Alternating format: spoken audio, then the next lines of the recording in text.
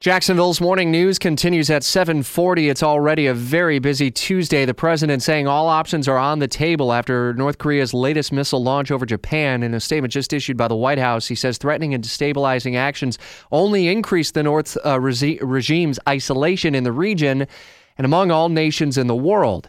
An interesting balancing act today as the president is headed to be a consoler-in-chief to a certain extent across the Texas region. Fox's Rachel Sutherland continues our team coverage as the president's expected to visit Corpus Christi and Austin on the heels of what he said yesterday in a news conference. If anyone missed it, what were some of the key takeaways?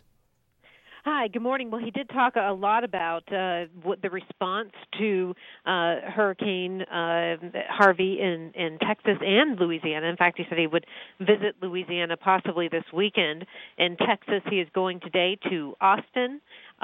He will see some of the damage there. Also, Corpus Christi. You know, he's staying away from Houston. I think it's the logistics of trying to get down there in such a mess.